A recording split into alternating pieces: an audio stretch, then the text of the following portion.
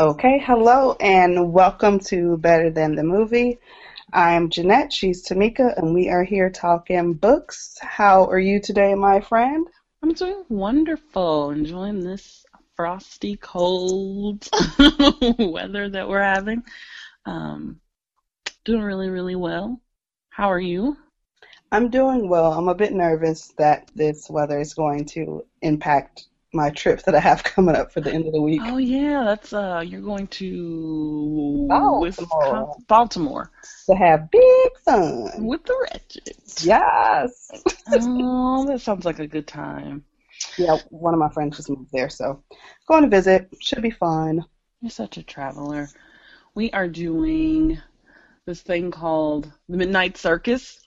It's at an arena here in town, and it is basically an adult circus. I think that there are more like acrobats. There's no animals, but there's like um, projections of animals, and I'm imagining kind of Cirque du Soleil style acrobatics and games, and all you can drink beer and champagne, and then there's a surprise musical guest at midnight, like a DJ spinning, and so we're super excited. Going with another couple. Hopefully, we will not be the old people in the club. Because I'm like, is this for 20-year-olds? I don't know. I'm just going for the champagne. So, Saw you tweeting about that, and I was like, oh my God, you had me at all you could drink champagne. right. And then they have carnival food. And so it's supposed to be this undergroundy thing. So we'll see. I wonder if they do anything like that here. Probably. It looks like I hope so. it's a production company that goes to cities. But I'm like, I hope I don't go in my business casual club wear and all the kids are like in their rave gear or something. So I'm very nervous about that. Oh, the youth. Oh, the youth. We got a lot to cover. So much to cover. So much to cover. First thing is exciting for y'all, hopefully. We finally settled on a book for the Oh, book club. oh, the book club. I'm so excited about the book club because I feel like people have been asking me for book suggestions. And I have to ask them like 100 questions to get a feel for what they want. And now I can just say, hey, join our book club. This is what we're doing. So you want to tell them I'll tell them the title? You tell them the title. You tell them who it is. Drum roll. I'm like tapping on my laptop. Okay, okay. But so the book that we chose is Claire of the Sea Light by Edwidge Danticat. Yay! Yay! And which is your Um, homegirl. it's no secret that I've talked about how much I stand for her. So I'm super happy because it's been on my TBR list for a while, and now I will have a reason to move it up and read it immediately. I'm super excited. I am excited to read this book for a number of reasons. It seems I don't have very much experience reading books. I have not read very many books by um, Black Caribbean authors? Is that the correct term? So no, yeah, Black Yeah, Caribbean authors or West Indian authors, I should say. And so I'm really excited to read more of her work and work that or books that take place in that part of the world, especially Haiti. So yeah, I'm super excited. So what is this book about? well, the titular Claire, I'm just reading from the Amazon Okay. snippet, by the way. It says she is an enchanting child born into love and tragedy in Ville Rose, Haiti. Claire's mother died in childbirth, and on each of her birthdays, Claire is taken by her father, Nazias, to visit her mother's grave. Nazias wonders if he should give away his young daughter to a local shopkeeper who lost a child of her own so that Claire could have a better life. But on the night of Claire's seventh birthday, when at last he makes the wrenching decision to do so, she disappears. As Nazias and others look for her, painful secrets, haunting memories, and startling truths are unearthed among the community of men and women whose individual stories connect to Claire, to her parents, and to the town itself. Told with Hmm. piercing lyricism and the economy of a fable, Claire of the Sea Light is a tightly woven, breathtaking tapestry that explores what it means to be a parent, child, neighbor, lover, and friend, while revealing the mysterious bonds we share with the natural world. Mm. That sounds good. I don't know why that description made it sound like it's a very peaceful kind of introspective or book that will inspire that anyway. And it's giving me a little slight supernatural feel as well. So, Oh, okay. I'm excited. I was looking into the author as I do, and it looks like that she was born in Port-au-Prince, Haiti. And she immigrated here to Brooklyn, New York when she was 12 years old. She started writing when she was in Haiti at 9. Wow. And it looks like she got her MFA at Brown University. She had a book. Oh, her first book was Breath, Eyes, Memory. She's the author of Breath, Eyes, Memory, which was an Oprah book. Am I getting that right? yep, you are correct. So Oprah she's kind of got this little low-key, trend going on of picking women of color, first-time writers, and putting them on. So that's pretty cool. I still think she could do better, but that's okay. Take the good with the bad. You take them off and then you have the facts of life. Right on. Right on. I couldn't resist. No, it's cool. Yeah, she looks like an exciting writer. There's a lot about her work, not just her writing, but she deals with a lot of political things, talks about a lot of politics in Haiti. I don't know much about it, so I'm not going to pretend that I do, but she's kind of inspired me to read more and learn a little bit more about politics in Haiti, especially those having to do with women in Haiti.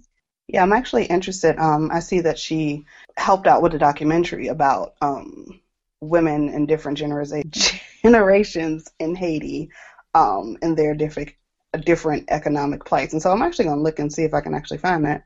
Okay. So this seems like it's going to be pretty interesting. Okay. If we find those things, maybe we can put some links up on the site and kind of give people a little bit more. I know we have some listeners who are Haitian and who are probably more knowledgeable than we are, most likely more knowledgeable than we are.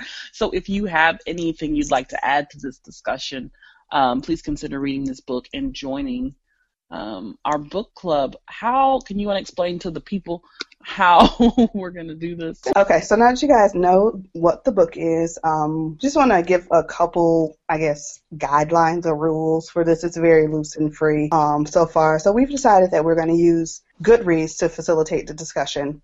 We've created a Goodreads group. It is a private group in order to just keep us, in order to help us rather keep a rein on things.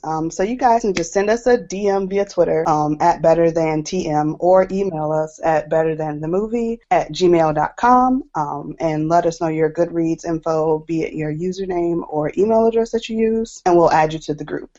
And through that group, we'll communicate when we're going to discuss the novel and discussion questions and all that good stuff. Sounds cool. So what happens if they've already read the book? Can they just join right before the discussion?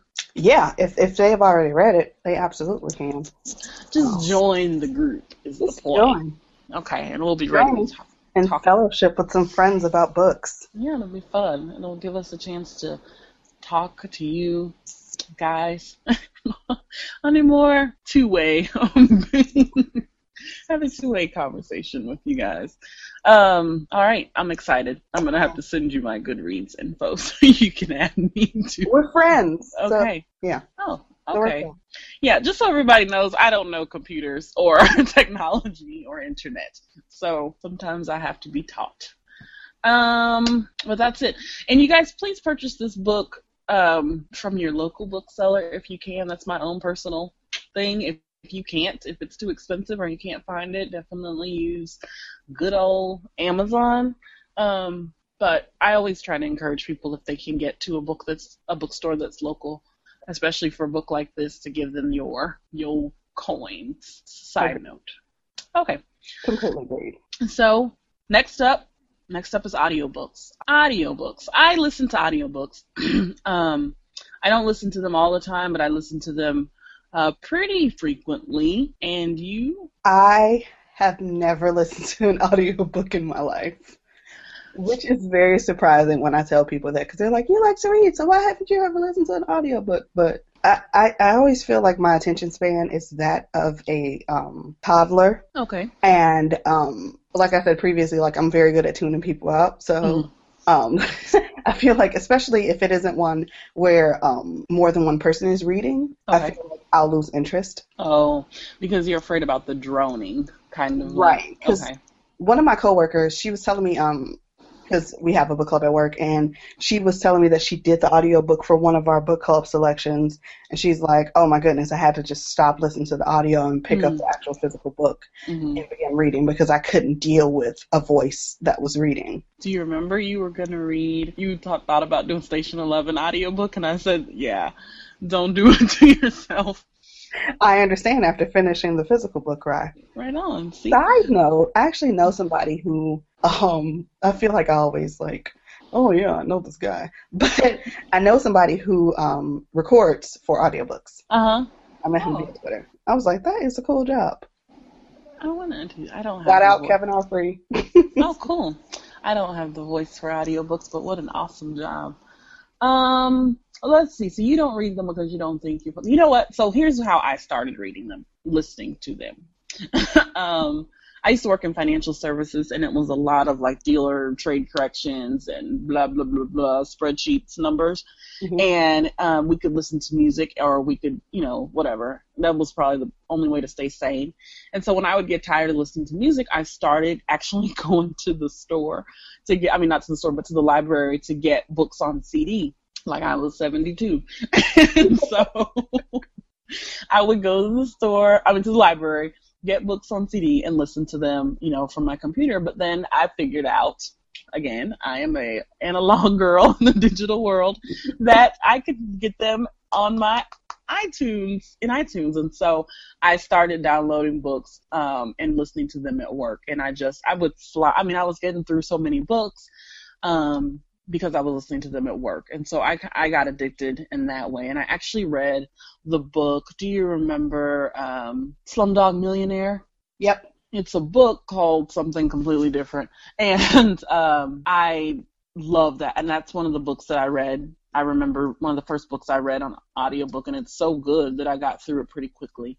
And I just started reading them all of the time. All of the time. And I always say reading them. That doesn't sound right.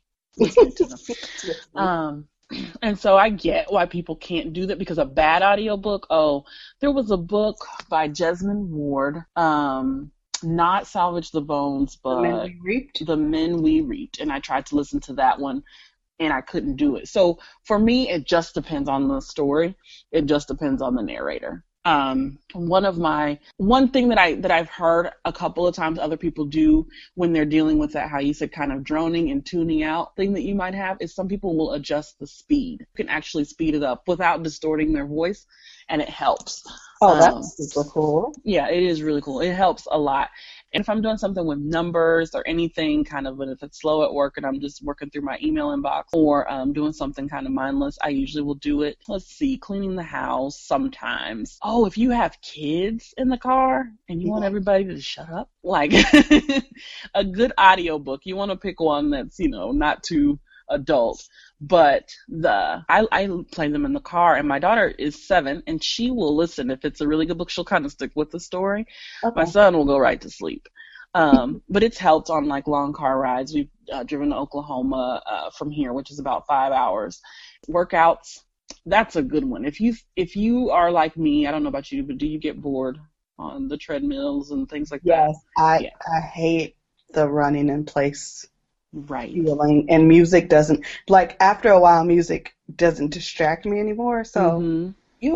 I like all of these tips, especially the road trip and the exercising one, because Yeah. maybe that'll make me actually work out for more than half an hour. It helps because I'm one of those people have like their workout playlists, and those don't really get me pumped unless I'm doing like a certain type of workout, like weights or high intensity interval training or something. Those will help. But if I'm just doing kind of steady cardio or steady bike, the thing that helps me stay on is getting into a really good story.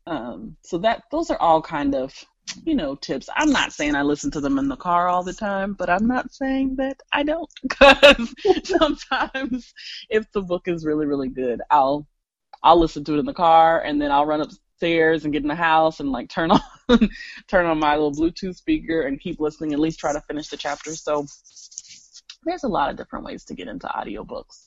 One of my favorites. Okay, so if you're going to start, one really good one with like a perfect narrator is Where Did You Go, Bernadette?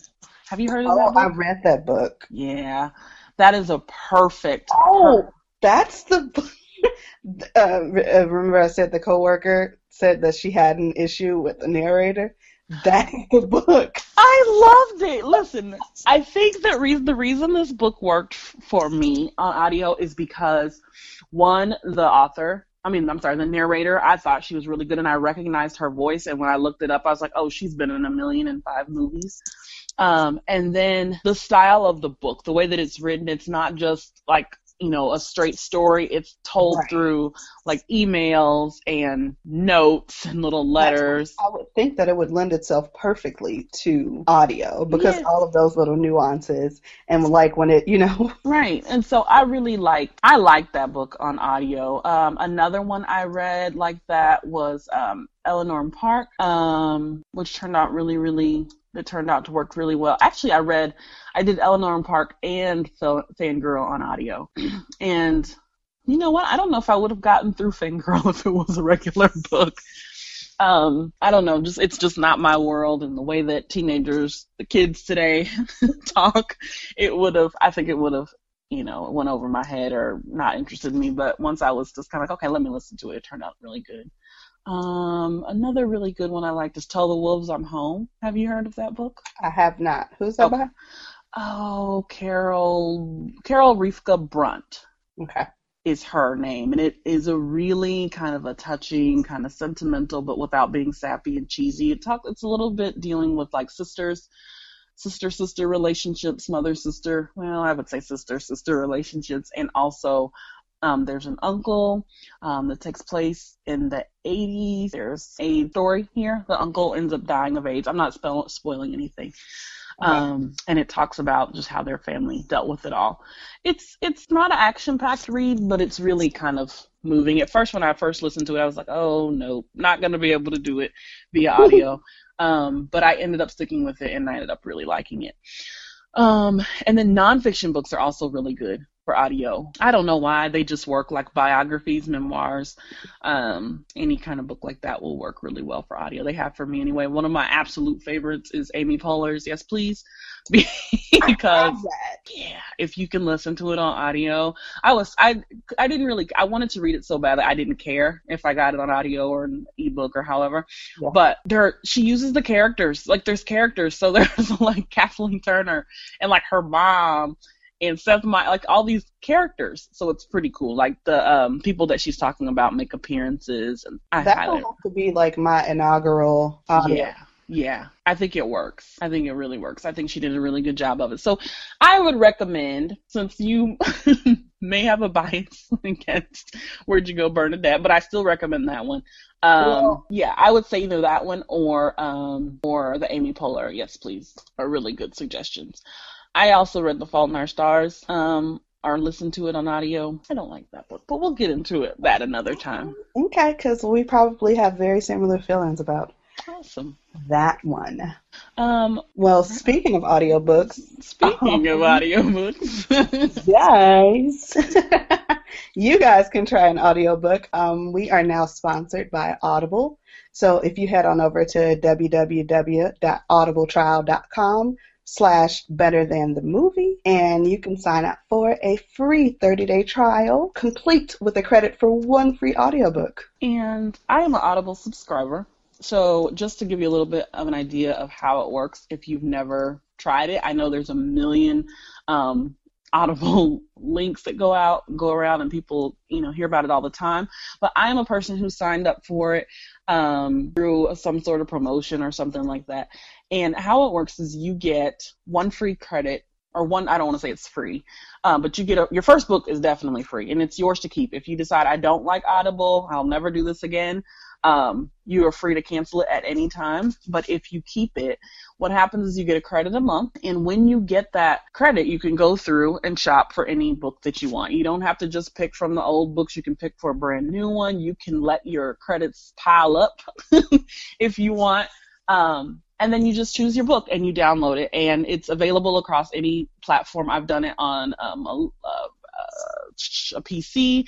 I've done it on my iPad. I've used my iPhone, and it works easily. I mean, it couldn't be any more simple to download books from Audible. I like it. I had some books that I got that I just did not like. Like, I started to read it, and like I said, every book I can't do in audio, but it's so easy to return it, which I was surprised, because there are other companies, when you buy things from them, it's yours to keep no matter what. No matter how you feel about it. Right. But with this one, I was able to return it pretty quickly and easily, and exchange it for something else, which I was just floored.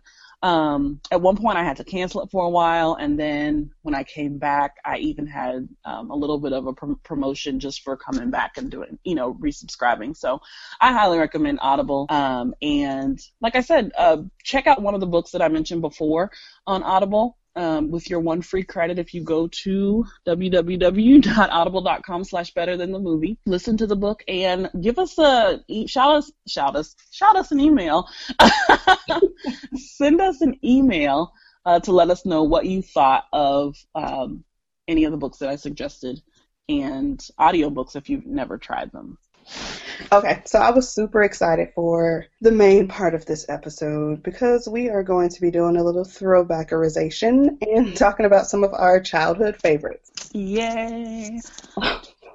I've been a nerd my entire life. Pretty much. Me too. I know we both talked about being early readers. You remember Pizza Hut had the Book It program? Do I? So I'm gonna tell a slightly embarrassing story. Mm-hmm. But I think it's funny now at 33. But at 7, my behind certainly didn't think it was funny. So my parents always raised me to be honest and forthright and always tell the truth. So when the Book It program came out, I was zooming through book reports. Uh-huh. One week, my dad saw I did 10. He was like, "Man, you read all these books in this time period?" And I was like, "Well, when you say this time period, define time." He's like, "Did you read them this week?" And I was like, "Well, some of them, yes. Others of them, perhaps a week or 12 ago." And he was like, "So, I'm going to make you go up to the school and tell your teacher that you've been forging these book reports, because this is false.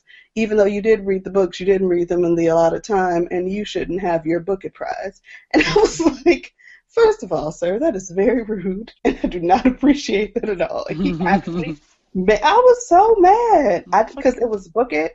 Mm-hmm. And then they did a one with Great America, Six Flags. I don't know really? What it's called there, but it's called nothing here. We don't have one.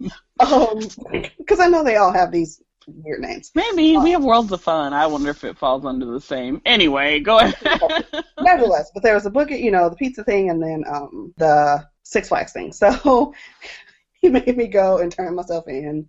And my class didn't get the pizza party because I was keeping them fools afloat. Because nobody else was doing it.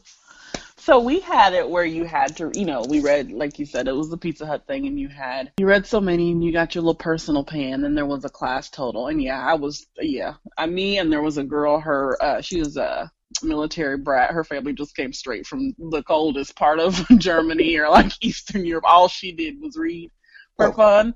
So we would take turns or try to have reading contests. Yes, that level of nerdy. And yeah, we were carrying that whole damn classroom. And so I was always, we did a really good job. I mean, shout out to all the kids that carried the others with Pizza Hut contest. I remember going to the Pizza Hut because we lived in a neighborhood that had a pizza, it was a busy road, and then a Pizza Hut across the street. So I was like, "Hey," as soon as my mom hit the door, "It's time to go." And it was nothing for me to read. 20 books a month or whatever it was. So Mhm. so I remember I would go, and this is, oh, I had to be seven, maybe seven, 6 or 7, and going in, and I remember I had to write this letter about things, people that I was grateful for, and I would go to this Pizza Hut and get cash it in, and then the guy would make my pizza, and they're supposed to give you one flavor. He would do like quadrants for me. Like, this is sausage and pepperoni. I don't know how he did it, but or if he was supposed to be doing it, but I remember in my letter I wrote, I want to thank Jesus for making my pizzas. Oh, shout out to Jesus. The pizza. I And mean, mom, you want to get technical. Jesus did make that pizza, really. and my mother just about died because it was like, girl, how are you reading all these books and you don't know that man's name is not Jesus? But I was. I thank the Lord Jesus for making my pizzas. So there it is. Oh man. So, shout out to Jesus and Jesus. Yes. Yes. So we want to talk about our childhood favorites. Hopefully, some of these will be Resonate with you guys. They'll be your resonate. faves as well. We are on it. We are on it with our pronunciation today. Yes, yes, The first and the goat. No, the goat. we each made a list, and there weren't very many in common. But I think because I was lazy and did not get specific, and you did. But I think we share a lot of the same. So the goat, the number one, our mains, the Babysitters Club. Yes. Yes. The magnum opus by Anne and Martin. Yes. Here is the thing. I think every podcast, every literary podcast or YouTube video where they do kind of like, what books did you read when you were a kid? The Babysitters Club shows up 99% of the time. Yes. Like, I listened to another podcast where a guy interviews writers one-on-one, Mm-hmm. and male or female, if you are within a certain age range, like you've read at least one Babysitter's Club. At least one Babysitter's Club book. A little bit about the Babysitters Club. The Babysitters Club is the series of books about, is there 7 of them? 7. 7 and some associates that who live in a town in Connecticut, a suburb in Connecticut. And each of the girls have different backgrounds, different stories, all very compelling, relatable stuff. And they start a club to basically give the parents in their neighborhood a place to call one number to get 7 babysitters. So it's kind of like an agency, but they would have a club meeting every week. I believe it was Mondays, if I'm not mistaken. And I mean, they had dues. They were officers. It was all very well organized. And then each book would tell the tale of, some of the goings-ons in Stony Brook, Connecticut. The author of the Babysitter's Club book was Anne M. Martin, who is, And countless others. yeah. Oh, was she one of those? Did she? Yeah, she's Okay. one of those that had the ghostwriters too. Oh, okay. Well, I don't like to think about that. Anne was in my brain. I think Anne. when we were reading them, it was just Anne and Martin. Okay, so But when it was past our era, that's when the ghostwriters. Okay, that makes sense because there are a ton of these and spinoffs. And there are various members of the group. There's Christy Thomas, the president. Claudia Kishi. She's the vice president because it's her room. She's the vice president because she's the only one with the phone line. Yeah, phone. There's Stacy, who is the treasurer. Treasurer, yes. Yeah, Stacy was the treasurer. She was glamorous because she moved there from New York City. Yep, everybody in New York is glamorous. Marianne Spire, who had a low-key weirdo dad who was very strict. Yes. Yeah, because Marianne to wear skirts. Like she couldn't wear Skirts and penny loafers and ponytails. Yeah. She is the secretary. Secretary, yeah. And then there's Dawn Schaefer. She's a California girl, vegetarian, hippie, surfer, divorced parents, very, very LA. So, Mallory Pike and Jesse Ramsey were the senior or junior associates, and they were a little bit younger. And when I say younger, I mean they're like 11. The other girls are 13, which, looking back, I thought it was perfectly fine. And now I'm like, who would leave two 13-year-olds to watch? Especially all those Pike children, because there was like 7 of them bad boys. Yeah, the Pikes had a ton of kids, and when they would call for a babysitter, they would have to have 2, but 2 13-year-olds on top of, 7 kids who aren't that much younger than 13. Yeah, it didn't make any sense, but whatever. At the time, I think these books were geared towards girls that were like 9, 8, 9. Yeah. So at that time, 13 might as well be 18. So exactly. I like these books because I like these books because they were kind of easy reads. Not that I was reading anything super challenging at the time, but there were different girls. They all seemed very cool. There's somebody you can relate to. Like a couple of the girls had, Stacy and Dawn had divorced parents. Yep. Stacy and Dawn had divorced parents. Oh, no, Christy too. Yeah. And her mom was like a poor single mom who married rich, which I could relate to an extent. Shout out to my mom, sorry. And then she kind of straddled that line of being like really well off, and then her roots in the hood. I was gonna say still keeping it down, holding it down. Holding it down for the south side of Connecticut. I don't know. Claudia was Japanese, which was really cool to see. There was an Asian American character, and she was addicted to junk food. She was artsy. She dressed really cool. I used to love the way they described her clothes. Yes. Claudia, she was very funky and ahead of her time. Yeah, there was some kind of low. Her grandma lived with them. I think which, looking back, is really cool because a lot of my Asian friends and African friends too, they had multi-generational household, so that was pretty cool. Let's see. Marianne's father was widowed, right? Yes. Her mother died when she was little, I guess. And then when Dawn and her family moved in, he actually ended up dating Dawn's mom and eventually marrying her. And so they became stepsisters, but her dad was super protective. But I mean, you think about it, that kind of makes sense when you think, single dad, just doing the best that he can. Gonna keep her a little girl as much as he can. Stacy's parents were divorced and they lived in 2 different cities, so she would go back and forth to New York for a while. Yeah. And she also had diabetes. Remember that? She did, and Stacy had me thinking I had diabetes for about 3.5 days. Did you? I was like, oh my gosh. Yeah. Okay. Sometimes I am dehydrated too. Oh my gosh.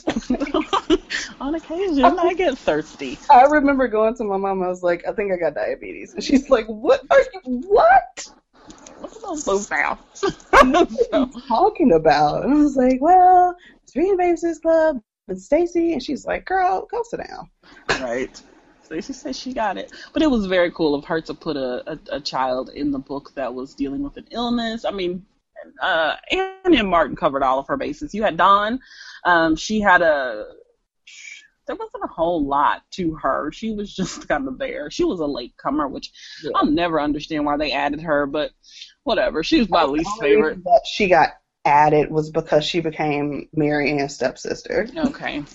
She was whack, but her and her family were way different. Maybe they were a lot more casual and loose than Marianne and her dad, so maybe they were trying to do something with that. There was Jessica Ramsey, the black girl. Shout out to Jessie. Hey, she was a ballerina, right? Yes, she was. And she was like a good ballerina. She wasn't like a, weekend ballerina. She's pretty good. You know what I did like? I like the fact that she actually, Anne and Martin I speak of, broached the topic of racism. Me too. Because it could have been really simple for her to be like, oh, Jessie's the black girl, but she fits in perfectly. Yeah, but you're talking about, probably an upscale neighborhood in Connecticut, right. And there would be some friction if there were no black people before. So shout out to Anne and Martin and diversity. Yeah. I don't remember any of these lessers. Some of the alternates, Yeah, whatever. like the only person I remember is Logan. That's because he was Marianne's boyfriend. Yeah, he was But Australian. the rest of these people, I'm like, oh, I do know who Shannon is. She was, yeah. That's Christie's enemy. Oh yeah, her arch nemesis. I have no idea who this Abby chick is, though. Oh. So they did a movie about these. There were several spin-offs about these books. These kind of, my daughter reads them now. So, I mean, they still hold up. They're still relevant. I think kids just like reading. I mean, it's like, you've got entrepreneurship. You've got all different types of girls here. So there's a lot of girl power. They're able to kind of get themselves out of all kinds of jams, and it's fun. And I think, my daughter's 7. This is kind of the perfect age group for this. Definitely not anything written to, anybody that's actually 13 or 15 or anything like that. But I think younger girls enjoy these To books. the middle grades. Yeah, yeah. And remember, we've said before, we didn't have YA back then, so it was kind of like this or the alternative, which you've put down, which was Sweet Valley High. Oh, Sweet Valley. So Francine Pascal created this lovely, idyllic town called Sweet Valley, and the book series followed 2 twins, Jessica and Elizabeth Wakefield, who in every book on page 2 were described as perfect size 6, flaxen blonde hair and aqua blue eyes and twin dimples. Every second page of every between the second and 5th page, their description will come up. Just in case you forgot. Just in case. And also, Jessica was the bad twin. Elizabeth was the good twin. They had an older brother, Stephen, who, well, I'll come back to Stephen. And then they had their associated cast of characters like, there was Jessica's best friend, Lila, Elizabeth's best friend, Enid. I'm doing this all from memory right now. So I'm really go myself. you. There was the local Playboy dude, Bruce Patman. In high school. There was Todd, who was Elizabeth's boyfriend. Jessica never had a boyfriend because she was too busy being fast. Let's see. Oh, there was the geek. Winston. I used to have the game. That's how I remember all of these characters. There was the Sweet Valley High game. I remember they made a TV show. Yeah, that was short. It was starring who many of you may know as Kelly on the game. Yeah. Brittany Daniel and her sister Cynthia. Fun fact. I remember that. I didn't read these as much as I did the other Babysitter's Club book or other books. It isn't that I didn't like the series. I wasn't one of those kids that consumed all of them. You know what I mean? Like, I didn't get them every time a fresh one came out. So I didn't know as much of the backstories. I would just pick them up every once in a while. I did read some of the Sweet Valley University. I remember that when they went to... Because, Babysitter's Club, I bought those. Yeah. I actually had all of my original Babysitter's Club books probably until 2007. Yeah. Had to liquidate not liquidate, but I just needed space. And so I had to get rid of some things. So I gave them to my little cousins. But with Sweet Valley, I would rent them from the library because I got invested. Yeah. But I definitely, I didn't read every single book, but I read a lion's share of them. And they had this book called Sweet Valley Saga. And it was, have you heard of this? Wait, is that one of the ones where it was just told from one of their point of views? No. Sweet Valley Saga was, I don't know, I picked this up. It had to have been in a Walmart or something. And it was a book of I just Googled it. It's called The Wakefield Legacy. Wakefield's of Sweet Valley or some shit like that. Anyway, it was a multi-generational book about it started back in the 40s. Yeah. And then it went to the 50s and then their mom and then them. And so, I don't know. I just picked it up. It wasn't like I was a hardcore fan, but I never hear anybody talk about it. It talks about the ancestors of the Wakefield twins. You can still get it on Amazon. For $1, one set. You play your cards right. But I remember reading this, and I remember getting through it because it was so, at the time, interesting to me. I probably would rather shoot myself in the face than read that again. But you know what? Another reason I didn't read these books because they didn't have very many ethnic people, and even as a kid, that was very big to me. Like I kind of got tired of listening to or hearing about their rich white people problems, and so I didn't really get into them as much, but I did like them. I used to do a newspaper for my mom because remember Elizabeth was the editor. Yep. Of the newspaper, so I, true nerd that I was, asked for an electronic typewriter for Christmas. Yes. And so I got one, and I would type my own newspaper like theirs for my mother to read. So I was 9. Sweet Valley, recently, it was probably like 3 or 4 years ago, Francine said, "Oh, hey y'all, I'm gonna come back and give y'all this Sweet Valley Confidential," give you a taste, which picked up with the girls being about my age, at the time. Wow. So of course, as you know, nostalgia calls you to, I read it, and it was pretty freaking terrible. Did you read it? I did. Oh my god. So terrible. I heard about it, but I wasn't. And I would just like to read my Goodreads review of it. Okay, tell me. Trash. Okay. Poorly written. Thinly plotted. I went into this not expecting much, and it lived up to expectations. It is only for nostalgia's sake that I didn't give it 1 star.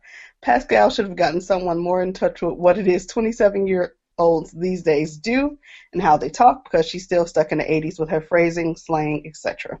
Oh my gosh, is she old? Did she write this? Yeah, she wrote it. She definitely wrote it. And Francine Pascal was born in 1938. Oh, so maybe she doesn't know what the kids are doing. Well, what was so funny though is that I remember in either it was the acknowledgments or the epigraph. He quoted lyrics from the Queen Bee.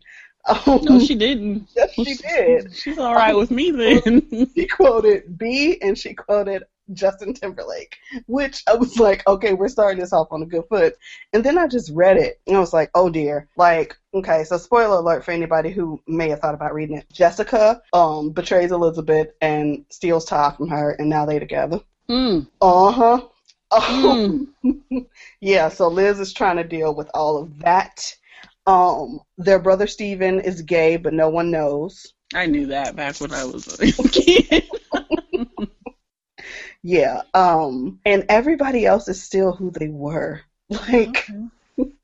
All right. And it gets weird because they cussing and it's so weird. Oh no, we don't want that. Yeah. Anywho. So that's Sweet Valley. I think that I will pass on that, but I think it's nice that she gave us a little something, to remember her by. With fans, she tried. And I feel like more than one was written. I only read that first one, and I was like, that's more than enough for me. Okay. Well, all right. So don't check that out, but remember her. I always think these books are good to pass down to any kids you might know, though. I don't know about Sweet Valley. One of the other podcasts that I listened to discussed Sweet Valley once, and there's apparently some weird rapey themes in one of the books. Yeah, so, there is. So I didn't catch that as a kid, but I don't know if I would pass that on to my kid now. Let's move to, where do you want to go next? You can pick. Did everybody read, were you a Judy Blume kid? No. Yeah? Yes. Okay. But I wasn't I did the Fudge books. I did Are You There, God? But I didn't read what's it, Forever or? No, I didn't read Forever, but I know, yeah. Yeah. But so I'm surfacey. Okay. I think I read almost all of Judy Blume's books. Some of the ones that were for younger kids I didn't, but I started off in 3rd grade. One of my teachers, I don't know how we got on this tangent, but one day she started talking about Super Fudge or Tale of a Fourth Grade Nothing or one of the two. And so we all ran out. After she finished describing it, it sounded so good that we all tried to get it from the library, the school library, and it was checked out for months. And so my mom just ended up getting them for me.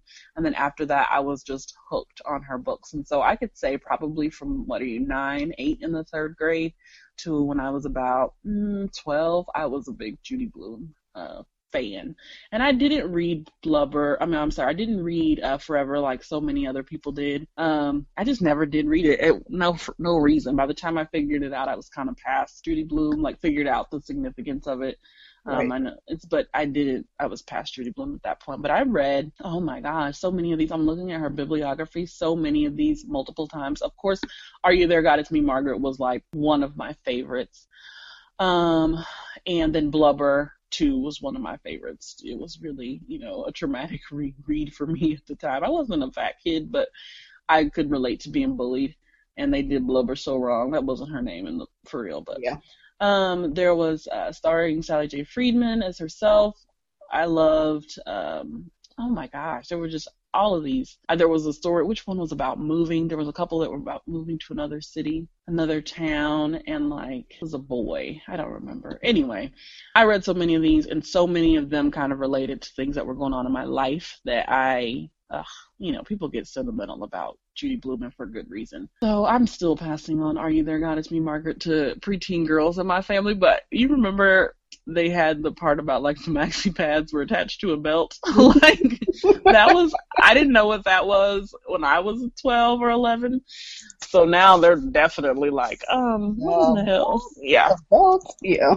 Yeah, they're like, why did she have to put her finger in the phone? How come she didn't why did she get stood up at the movies? How come she didn't just call him? There's a little bit of that, but the themes overall, I think, still stand up. So shout out to Judy Blume. She's coming out with a new book for adults. Yeah, because didn't she release one like a couple years ago, I want to say? Maybe.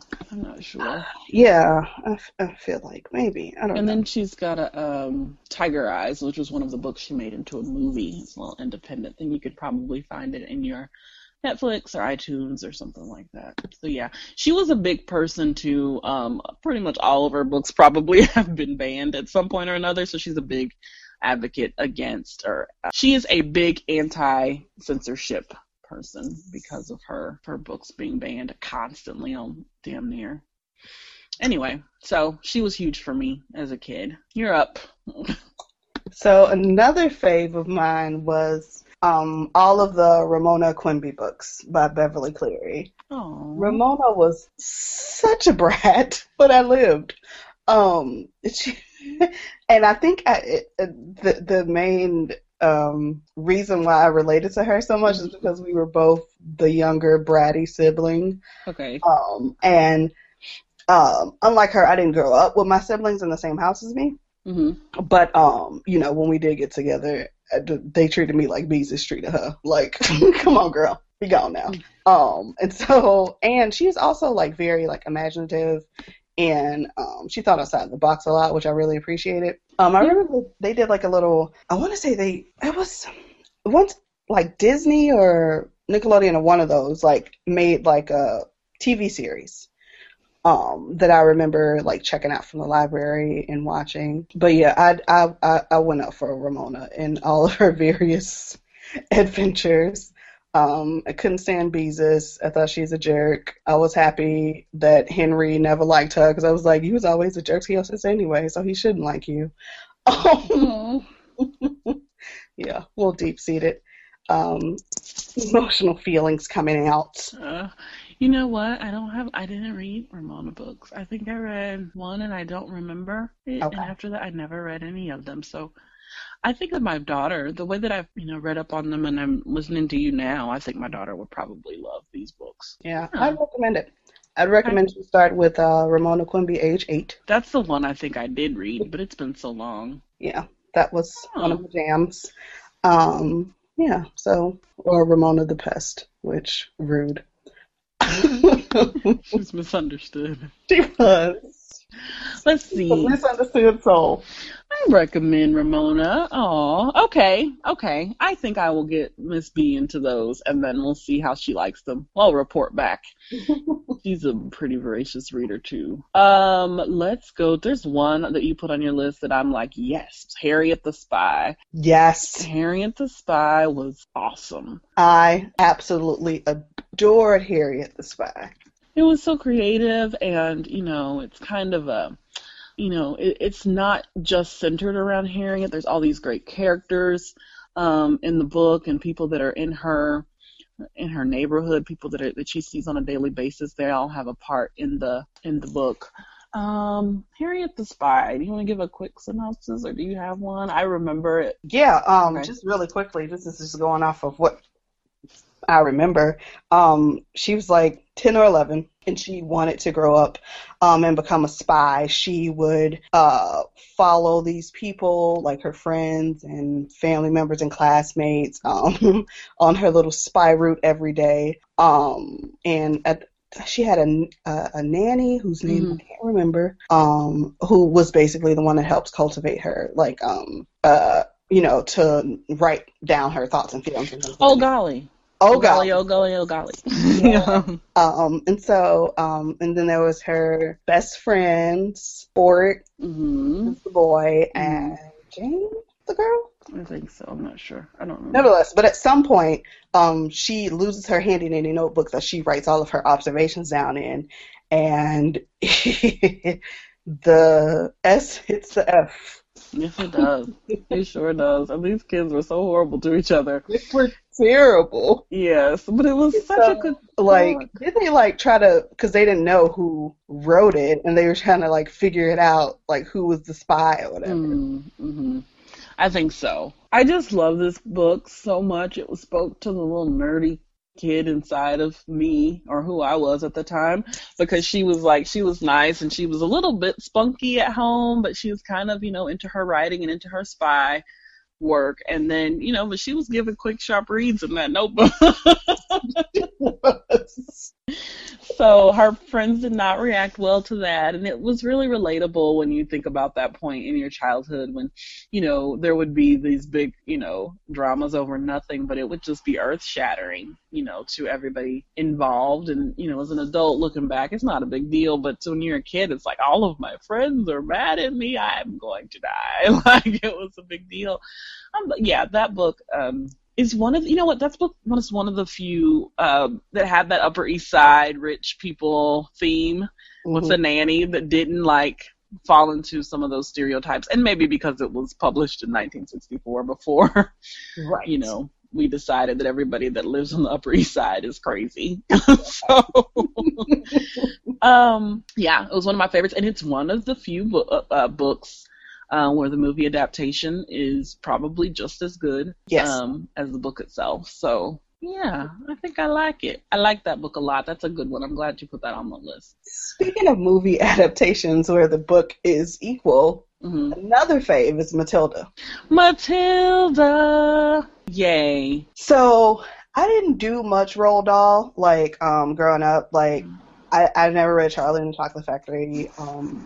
I think I may have read James and the Giant Peach, not sure, but Matilda was my absolute jam. Right. Yeah, me too. I never watched the movie, but I did read the books, and I liked them a lot. The movie is super cute. My little cousins are obsessed with that movie for a while, so I could probably quote it backwards and forwards because they played it so freaking much. But it was with what's her name? Mara Wilson. Yeah. That's when she was hot, and she was in every movie that came out in 90 something or whatever. She was a cutie bear, the little girl from Mrs. Doubtfire, if you don't know. Yeah. And Karina. No, that's not Karina. That's the other chick. But the movie is super cute. Actually, your daughter might really enjoy it as well. Speaking of, she did. She read this book. It was one of the first books that she read. Not the first chapter book she read, but I've said it 3 times, she's 7. And it's one of the first kind of kid classic books that she read on her own. Because sometimes the language in the books that were published a while ago can be kind of dense. So it was challenging for her, but she loved the fact that Matilda was a little girl who just read all the time, because that's how she is. She was so smart, Mommy. She could move things with her mind. She was so tickled by that. So, she's very proud of having read Matilda on her own, because she had her little dictionary out, looking up the words. Oh, that is the cutest little image. Yeah. Just imagine her with a little pocket Webster's. Oh, she was ready. She was like, Mama, I don't know these words. After a while, I was like, you're going to have to look them up. So she did, and she's into it and loved Matilda a lot. So any kids or people that you know who are bookish, Matilda's your one. She's the jam. Her parents were jerks. Yeah. I feel like every adult in that book was a jerk, but Miss Honey. Yeah. Roald Dahl, I think he's had a pretty good, that's kind of what he does. There's always a bunch of adults who are just freaking terrible. Yeah. And then a couple of others there's always like a few that are nice, or one or two that are nice. Redeems all of the rest of adult kind. Yes. Another one, you have some really good ones on your list. This is a little known. This is for the true nerds, the third degree, the third level, black belt nerds. Sarah Plain and Tall. We had to read, hello? Yeah, I'm here. We had to read Sarah Plain and Tall for school, and everybody else was like, oh, girl, get the hell out of here. Like, the other kids were not into it, but me? Girl, I was all into, because, like, I didn't really go up for, like, Little House on the Prairie. I did. But Sarah Plain and Tall was my jam. I think I read Sarah Plain and Tall, like, 3 times. No joke. I read it so much that I remember I had like it was a little pink hardcover copy of it, and the pages began to fall out. That's how much. And the Hallmark movie. I think there was a Hallmark Sarah Plain and Tall movie, which I'm sure there was. But Sarah Plain and Tall was about, she was basically a mail order bride. Yeah, she was a mail order bride. And she goes to the plains, I don't remember which plains, to for this family that has one son and one daughter. I don't remember their names. Caleb and Anna. Anna. I just looked at it. I cheated. But yeah, she just came and she brought, love to these 2 kids who were living with their dad, who was pretty much a workaholic. I don't think he was unkind. He just didn't have the time or energy to, and not to say that he didn't love his children, but he's plowing the plains, like plowing the plains and working a farm, like nobody. And they're giving a child love and affection. Yeah, things to do. So where I am with the donkey and make sure the fields are all right. Yeah. So he is very much, it's a good book. I think there's some farm type drama that occurs, man versus nature type conflict. And there's feelings of dealing with death and grief. It's really good. I think I read this book maybe third grade. I think it would be appropriate for anybody that age. This is not going to be, if you've got a kid that's always got a, video game in their hand and they just won't get with this kind of, you don't want to force the issue, because I get it. But if you have a kid that's a pretty good, voracious reader, you might drag that out and see if you can get them into it. When I saw that on your list, I was like, oh, we are the same. I couldn't have picked. I need to find a copy of Sarah Plain and Tall. It's $3.38 on Amazon, $3.21 for your Kindle. And I'm not even. And there's an audiobook from Audible. So we'll cost you no credit. That might have to be my first audiobook. Since you already know what's gonna happen, yeah. So there's I've never heard another book lover mention Sarah Plain and Tall. So we supposed to be. Let's do one more. Okay, can we do 2 more? Yep. Because I would be remiss if I didn't mention Charlotte's Web. Totally. Because I remember the exact moment that I received that book. Tell me. So my mama used to go to this nail shop that was 20 minutes away from where we lived. Mm-hmm. And she would take me with her every time she went to get her nails done. And the woman who owned the shop, she had a daughter that was probably 3 or 4 years older than me. And she's like, every time I came in, I had a book. So she's telling my mom, oh, your daughter likes to read. My daughter has all these books she wants to give away, blah, blah, blah. So for the first time in my life, I received a huge box of books.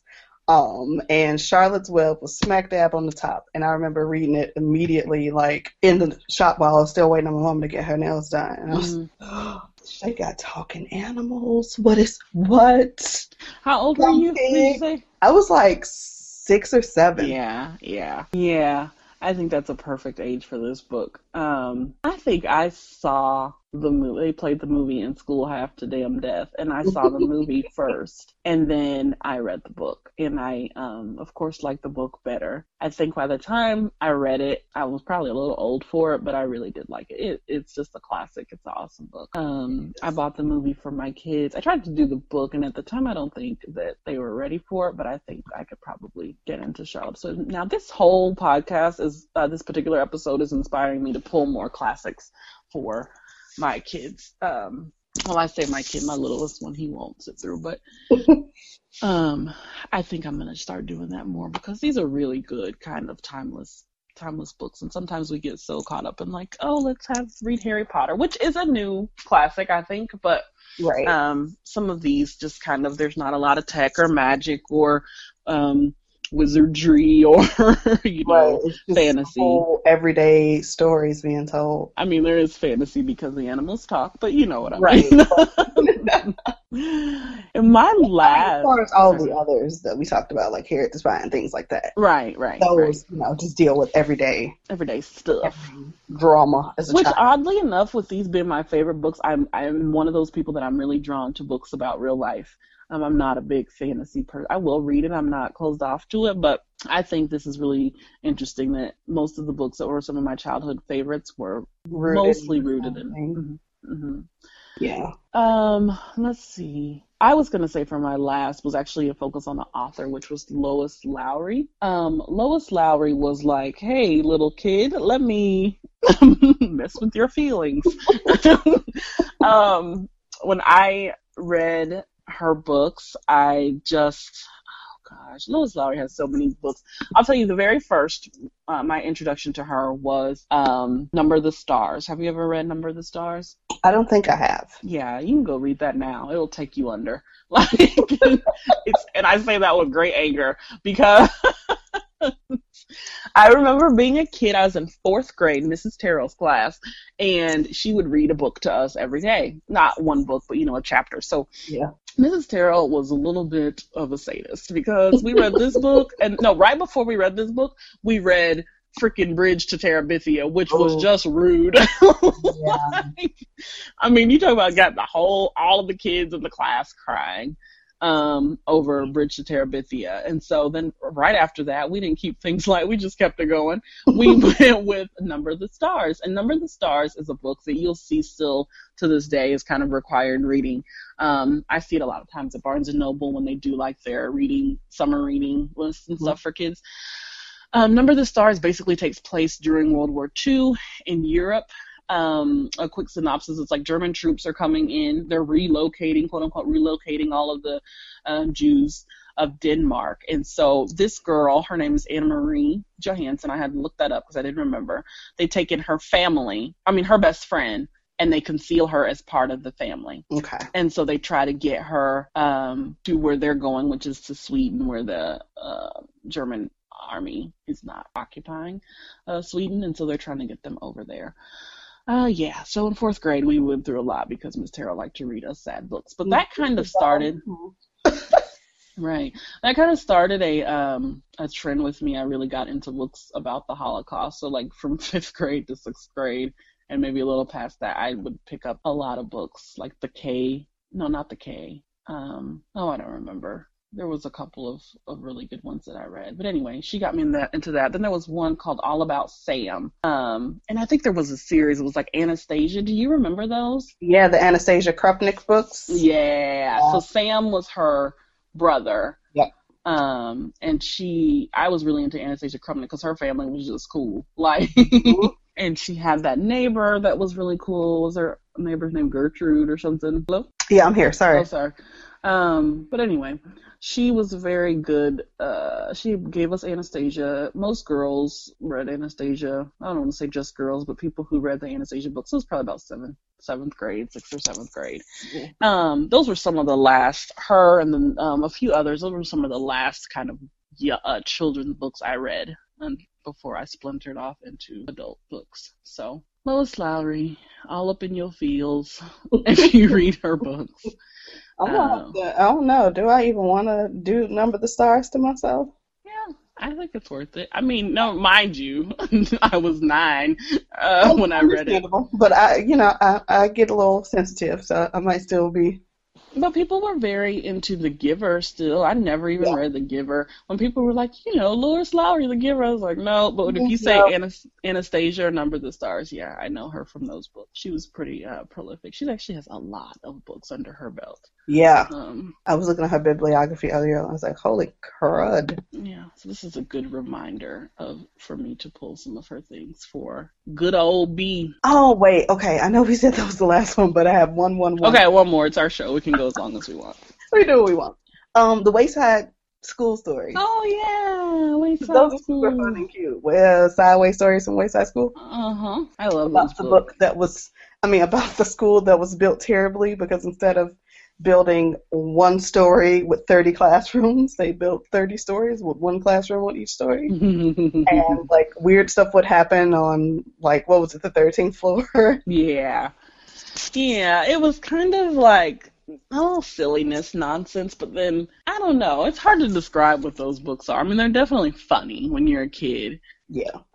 I enjoyed them. There's Wayside School is Falling Down and Sideways Stories. Sideways Stories came first. First, yeah. Okay. Those books are still really popular because I remember I've been trying to get those for Brooklyn for the last several months, and the holds list in my library for Wayside School is Falling Down is super long. Oh, wow. Yeah, and I think it's because they don't have that many of them. That's part of it. And so many people want to read them, but I was surprised that there was a waiting list at all because they're not, these books are like from the 80s, but Right, and it's not like typical like canon. yeah, 'Cause, yeah. like when you think about, like classic books, like people will bring up your Lois Lowrys, your Beverly Clearys, your Whites. But anybody like, yeah, girl, Louis Eckhart, like. Yeah, no. But those are super funny. I remember those. I remember that even the kids in school that didn't read very much like those books, and so maybe people just recommend them or get them for their kids.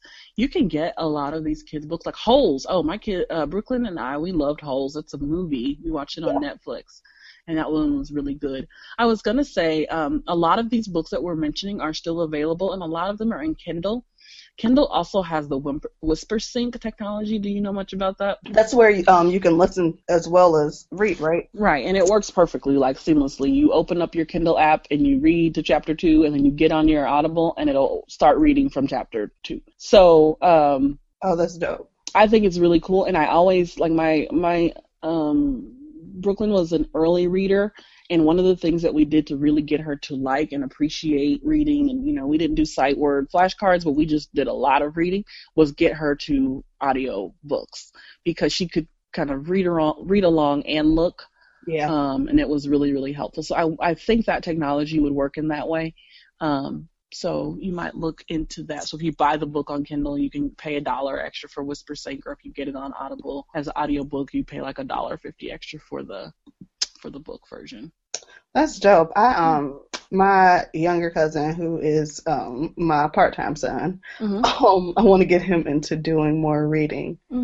So I think the Whisper Sync thing, because like I struggle with trying to find books that will engage him. Right. As well as that are on his reading level, because he has a slight learning disability.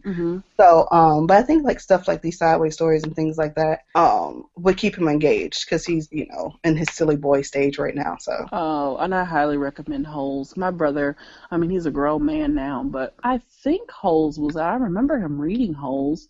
And he read it, and he never reads. Like, he was not a reader at all. He didn't have any issues with reading as far as I know, but there are a good list of books for kids, and especially boys that don't like to read, because of usually the subject matter is what gets them on top of any other issues they might have with it. So Holes is a really good one. He might actually like that one.